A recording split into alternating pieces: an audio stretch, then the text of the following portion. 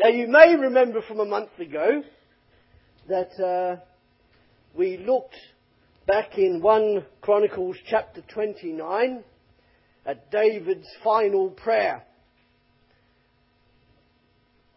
And we saw that David's God oozed greatness and power and glory and victory and majesty from all aspects of his very being, all of which were and are essential attributes of this God who is unchangeable and permanent. And we discovered that this God is a God who gives and gives abundantly. And the temple was yet to be built, but the gifts from the king and the people had come in amazingly. And people were waiting to start, not only to build it, but to serve within it and to worship within it. And we came to the conclusion that we should pray not just for what God can give to us, but also what we can give back to God. Because after all, He was the giver to us. And it wasn't giving of just our money and our goods, but also of our talents and even our imagination. How's your imagination this evening? Because from that, the community that we live, we work, we play, and we worship within could then be transformed to God's glory. Wouldn't you like to see that for Ringwood? But now, the chronicler has moved on in his story. The remnant of Israel, you may remember, have returned from exile, and the chronicler is giving them a potted version of history. The great King David has died, and his son Solomon is now on the throne. Solomon has already had a first encounter with the living God, and he received the gift of wisdom. And in chapter 26, the preceding chapter, Solomon has prayed this great prayer to his God.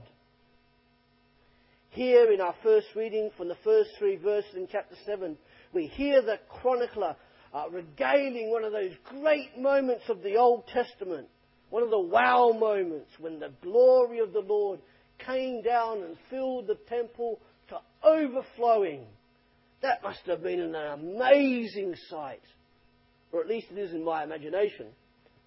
But then I've got a pretty vivid imagination. And the people fell down in worship of a great God who was their God.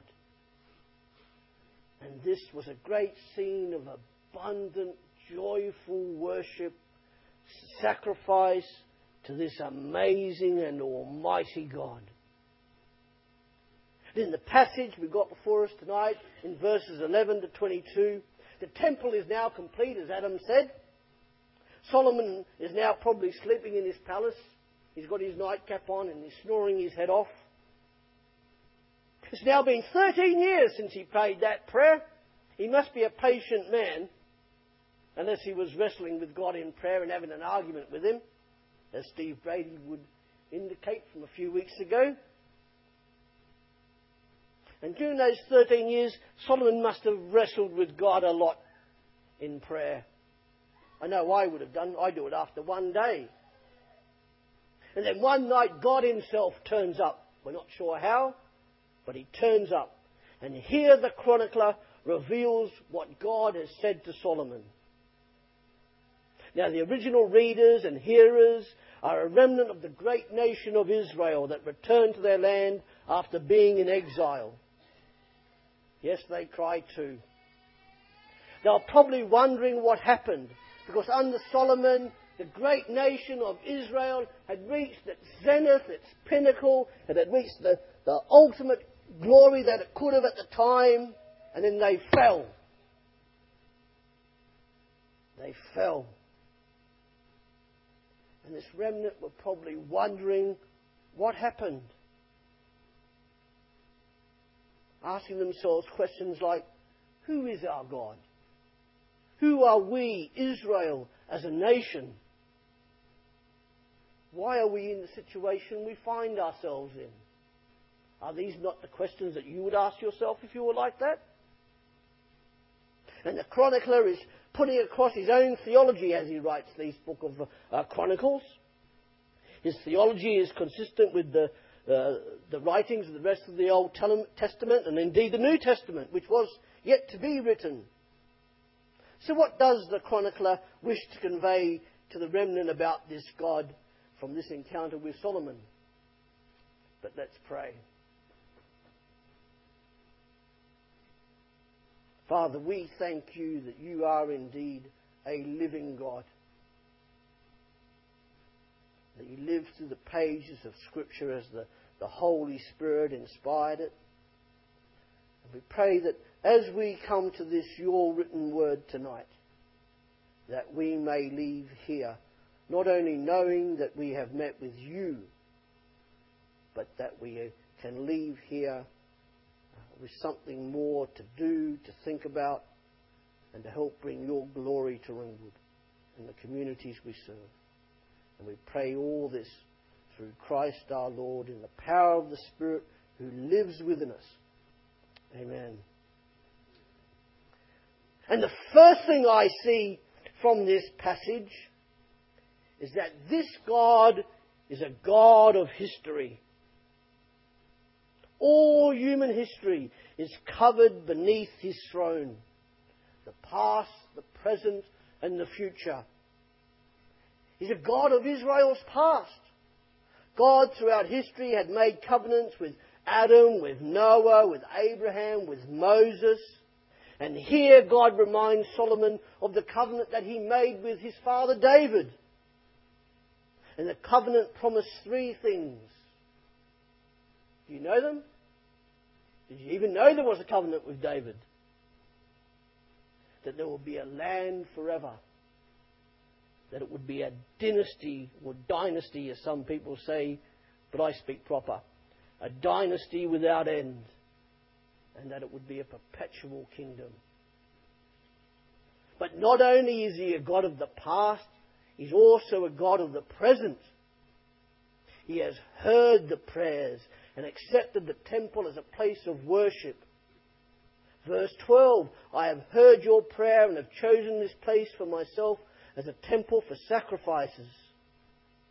He is a God of the present because he is speaking to Solomon in Solomon's present. Visiting Solomon, as I said, probably while Solomon was snoring. Not that I snore. I don't know. I'm all asleep.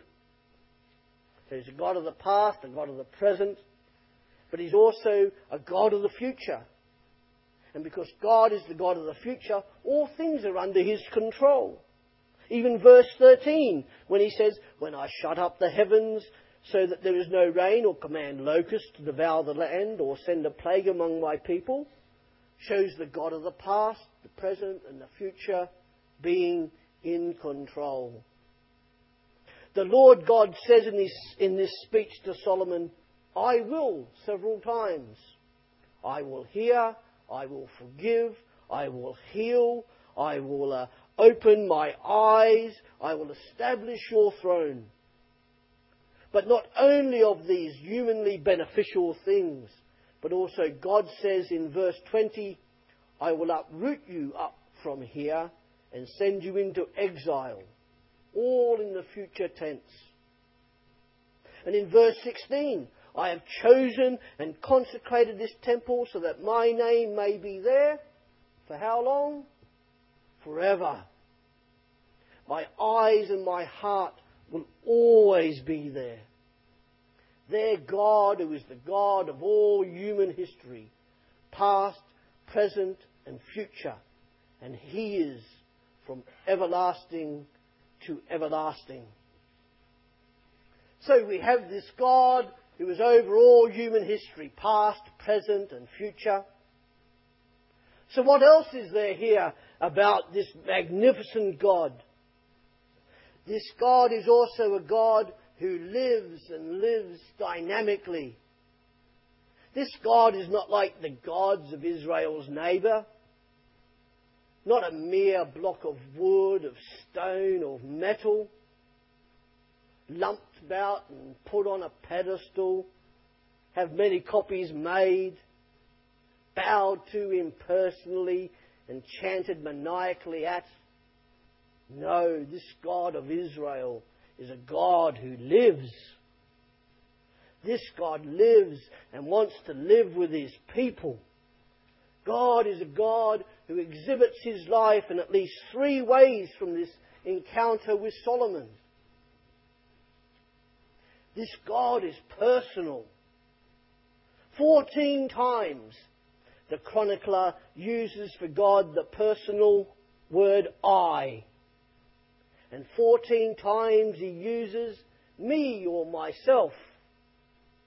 And then 12 times he uses the word you on a single individual basis, but also as a community or collective you. This God is personal to the individual Solomon, the king of Israel, but he's also personal to the nation of Israel. And the chronicler is intimating that no other nation had enjoyed a dynamic, intimate, robust relationship with a God like Israel did with theirs. Our God is personal, the chronicler cries. Because He is personal, it cries out that He lives. Because if you're not living, you're not personal. This God wants to be intimately involved and interacting with the people and the nation that He had chosen for Himself. Now read through with me as I share some of these with you and hear how intimate and personal this God is. Listen for the I. I have heard your prayer. I shut. I will forgive. I will heal. I have chosen. I will establish. I have covenanted. I have given. I will uproot. I will reject. I will make. This is a personal God. Listen for the my. Chosen this place for myself, among my people, called by my name. Seek my face. My eyes will be open, my ears attentive, my name may be there forever, my heart will always be there, an object of ridicule for my name. Now listen for the you, there, themselves, and they, indicating Israel. You walk before me faithfully. You do. Your father David. You observe. Your royal throne. Their wicked ways. If you turn away and forsake. You go off to serve other gods. They have forsaken the Lord, and they embraced other gods. This is a personal, living and dynamic God, wanting a personal and dynamic and interactive relationship with His people. Not some mere impersonal piece of wood or stone or metal like the gods of the surrounding nations which people babbled to. And this living God is also responsive. This God, the chronicler writes, has responded to the worship of the people when at the beginning of this chapter we read that glorious scene when His glory filled the temple to overflowing. Their worship was pleasing to Him, and He acknowledged this with fire. Wow. Verse 1 again. The fire came down from heaven and consumed the burnt offering and the sacrifices. And what filled the temple? The glory of the Lord. That must have been, as I said, an awe-inspiring moment when their living God did that. So awe-inspiring that they continued in worship by singing and offering sacrifices. This God responds to His gathered people. But this God also responds and appears to the individual. In this case, King Solomon, their leader. Giving Solomon a personal answer to his prayer, which we can read in chapter 6. And here in verse 17 to 18, God confirms Solomon's anointing as the king and leader of Israel. He reminds Solomon of the importance of the temple. He reminds Solomon of the life of Israel, and as a symbol of commitment to the covenant that he made with David. This is a direct response to Solomon's prayer, and we read about that bit in verse 16 to 17 of chapter 6. God is personally committed to the line of David. Now, that's all very well when things are going swimmingly and cushy, and Israel is being obedient, following the commands and the ordinances of their personal and living God. But what happens if they choose not to obey, not to serve him as they should? Well, then God administers judgment. But then again, God also gives them a way back in verse 14. A way back of what? Humble repentance. However, if they continue to sin and are not repentant, well, that leads us to another part of God being responsive. God judges. And not unjustly or recklessly, but with justice. And in verse 13, let's read it again. When I shut up the heavens so that there is no rain, or command locusts to devour the land, or send a plague among my people. That's verse 13. Droughts and plagues can be used by God to bring people ultimately back to repentance. And in verses 19 to 23, we see what happens if Israel abandons their God and continues in their sinful ways. God abandons them because they first abandoned him.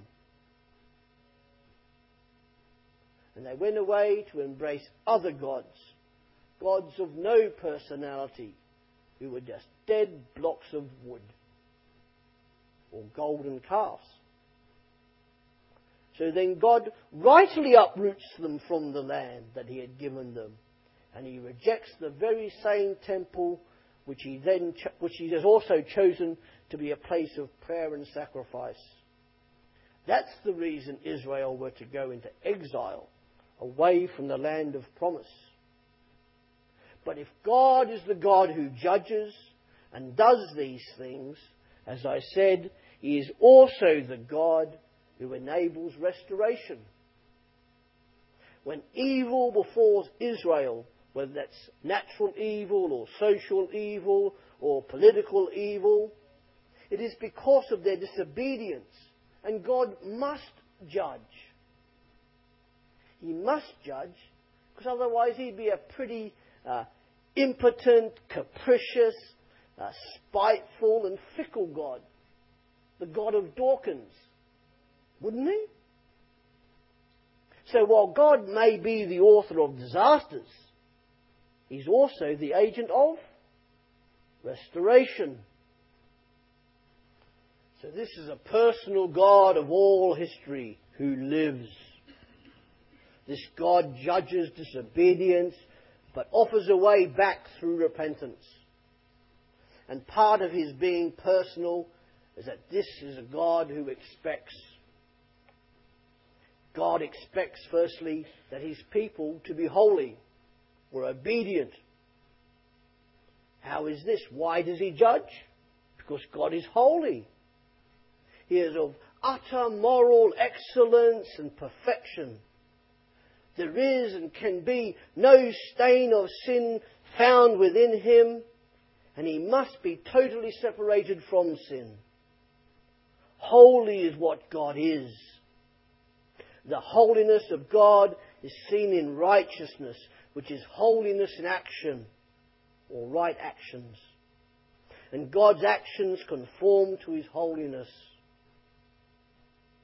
And justice deals with the absence of righteousness. Sin and disobedience must be dealt with, and it must be dealt with through his will. And if God were not holy, he could not and would not be God, because he'd have no right to judge. And if he were to cast aside his holiness, even for the briefest of time, he would cease to be God. So God expects also obedience. So not only is he holy, but his people who choose to follow him must also be holy and be seen to live rightly. God expects obedience of his people.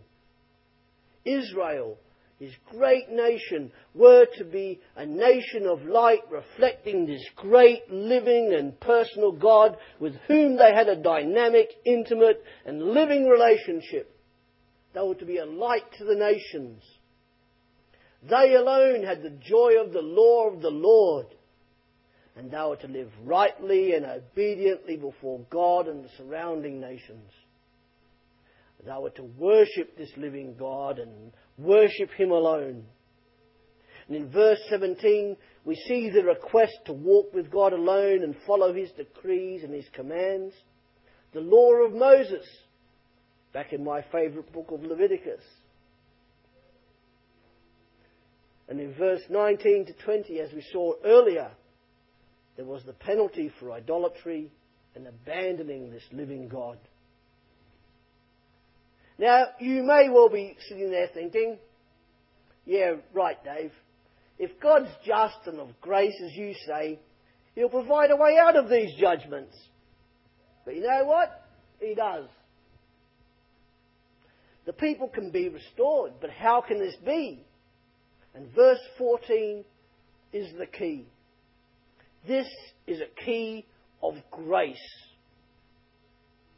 If my people, who are called by my name, will humble themselves, pray and seek my face, and turn from their wicked ways, then I will hear from heaven, and I will forgive their sin and will heal their land. How does he restore? Through the humility and repentance of the disobedient.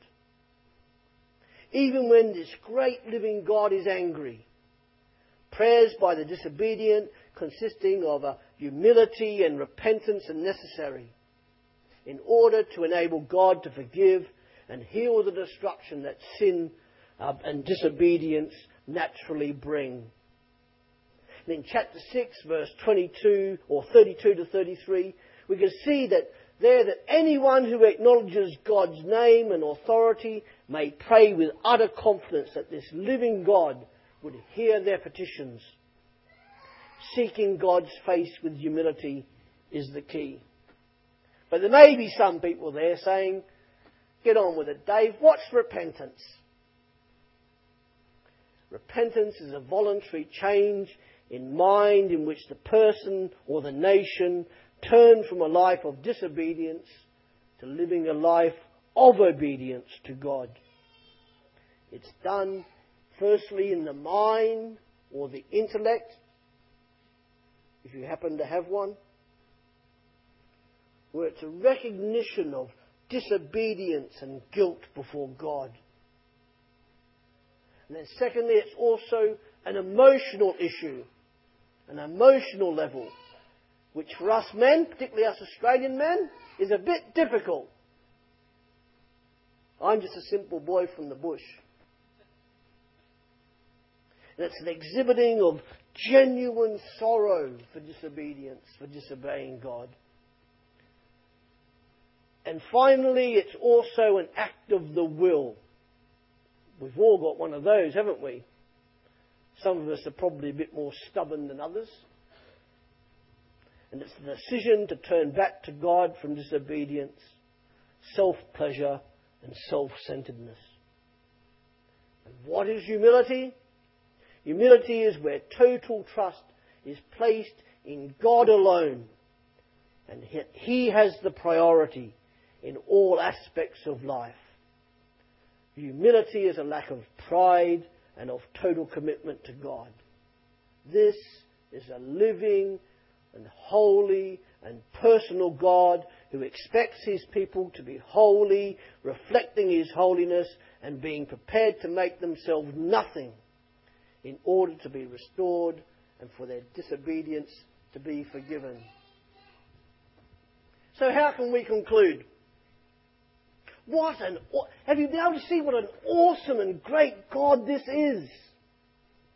This is the God who is the God over all human history and outside of history.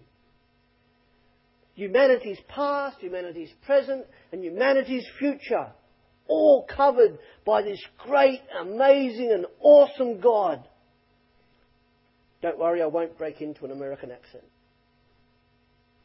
This is a God who is personal and responsive.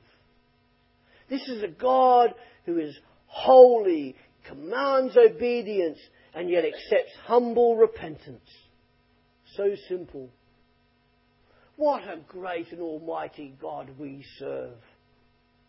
Not only these things, but He's a God of grace. We saw that in verse 14. And this part of Scripture, 2 Chronicles, verses 11 to 22, could very well be a summary of all of 1 and 2 Chronicles, if not the Old Testament itself. And some say that grace is missing from this book. And some people say grace is missing from the Old Testament itself. Well, I want to tell you that's a load of old rubbish. And I do tell people that, as you probably would expect. One aspect of God's grace that shines through this is in that amazing verse 14. It's only in this version. In 2 Kings 9, verse 14 is not there. Which is why we have to study Chronicles. Verse 14 again, God's grace is exemplified. If my people who are called by my name will humble themselves and pray and seek my face and turn from their disobedient ways, then I will hear from heaven and I will forgive their sin and heal their land. But so what? What are we to do with and for this God? We are to be personally and collectively obedient to Him, following closely to the leading of the Spirit and following our leaders, the pastors, the elders and the deacons, as they seek to follow this great God, because we're on a journey together. Dietrich Bonhoeffer in the Second World War once said this: you can only learn what obedience is by obeying. Let's be an obedient people. How do we do that? By loving God. And how do we show that we love God? By loving others, just as Jesus said. Because this sums up the whole law. The community out there, which we're a part of, whether we like it or not, is looking at us. We have this fantastic new building, and I can guarantee you that there will be some people out there just waiting for this adventure that we're on together. They're waiting for it to fail just so they can go like that to us. And there will be, guaranteed. But let's not let that happen. And one of the key areas of obedience concerns idolatry. Now, we may not go off to other gods and worship them as Solomon and ancient Israel did. But we can set up false idols of our own, can't we? Both as individuals and collectively. Calvin he's not quite as good as Luther in my book, wrote, "What is idolatry? It's to worship the gifts instead of the giver, the great giver." This is a beautiful building. But let's not worship it and consider it so sanctified even for a moment that it becomes our idol of worship. Let's be thankful to our God for the gift and allow Him to use it for the benefit of the whole community and not just for our own sake. That each of us ensure that God takes first place over everything in our individual and collective lives. Let's worship alone our great living and personal God who gives abundantly rather than commit disobedient idolatry by worshipping the gifts of the giver. Then finally, you may be glad to know, let's hold our leaders up in prayer. Let's hold their arms up, that they will be both collectively and individually obedient to God as they are led by the Spirit. As Adam shared this morning, old hairy legs, or Satan as you might like to know him, he likes to stick his nose in and try to get leaders to go off track, doesn't he, Adam? If you want to know why I call him old hairy legs, check with me after. I can't really say up here. Many churches have built new buildings only for them to come to waste shortly after due to the personal disobedience of the leadership. Let's not be one of those. The church I attended in Australia before coming to the UK 21 years ago next Saturday, God does have a sense of humour. It was very much like PBC is now. It was growing, it was vibrant. They just finished building a new church building and moved in. Everybody was excited and looking forward to the future. I'm not going to say what happened, but within 2 years that church was practically empty. In fact, it's still going, but it hasn't recovered to the way that it was. The leadership were found to have committed both personal and corporate disobedience. And when it became public, it decimated the church. Old hairy legs had stuck his nose in. He should have gone and got them waxed. And it decimated the church and it made it a public mockery. Those people who are in leadership are now restored back to personal faith and in the right relationship with God. But they had to find humility the hard way. Let's not find humility the hard way. Somebody asked me during the week, if Solomon was the wisest man on earth, how come he fell into idolatry? The answer I gave was not because he had a lot of wives and girlfriends, nor was it suggested by one member of this congregation who shall remain nameless because of the number of mother-in-laws. I said, I think it was because he became proud. He forgot not just who he was supposed to be and who he was in God's eyes, but he also forgot who God was. This God who was personal, living and dynamic. And that led him to forsake the God of his youth and commit idolatry. So let's go from here, willing to be obedient to this great and awesome God, remembering who we are and who our God is. The great God we love and serve is the God of all history, present, past and future. The Almighty God who is living, dynamic, personal, responsive, who judges and restores. The God who is holy and expects his followers to be holy, living obedient lives and after disobedience coming quickly to seek repentance. Let's go into our community this week being his voice and his light, confident that our living God is within us. He lives within us now because we are the temple as we engage actively and passively with those who don't yet know this great and awesome God. Let's pray. Father, we thank you that you are of such magnificence that it blows our minds. And yet,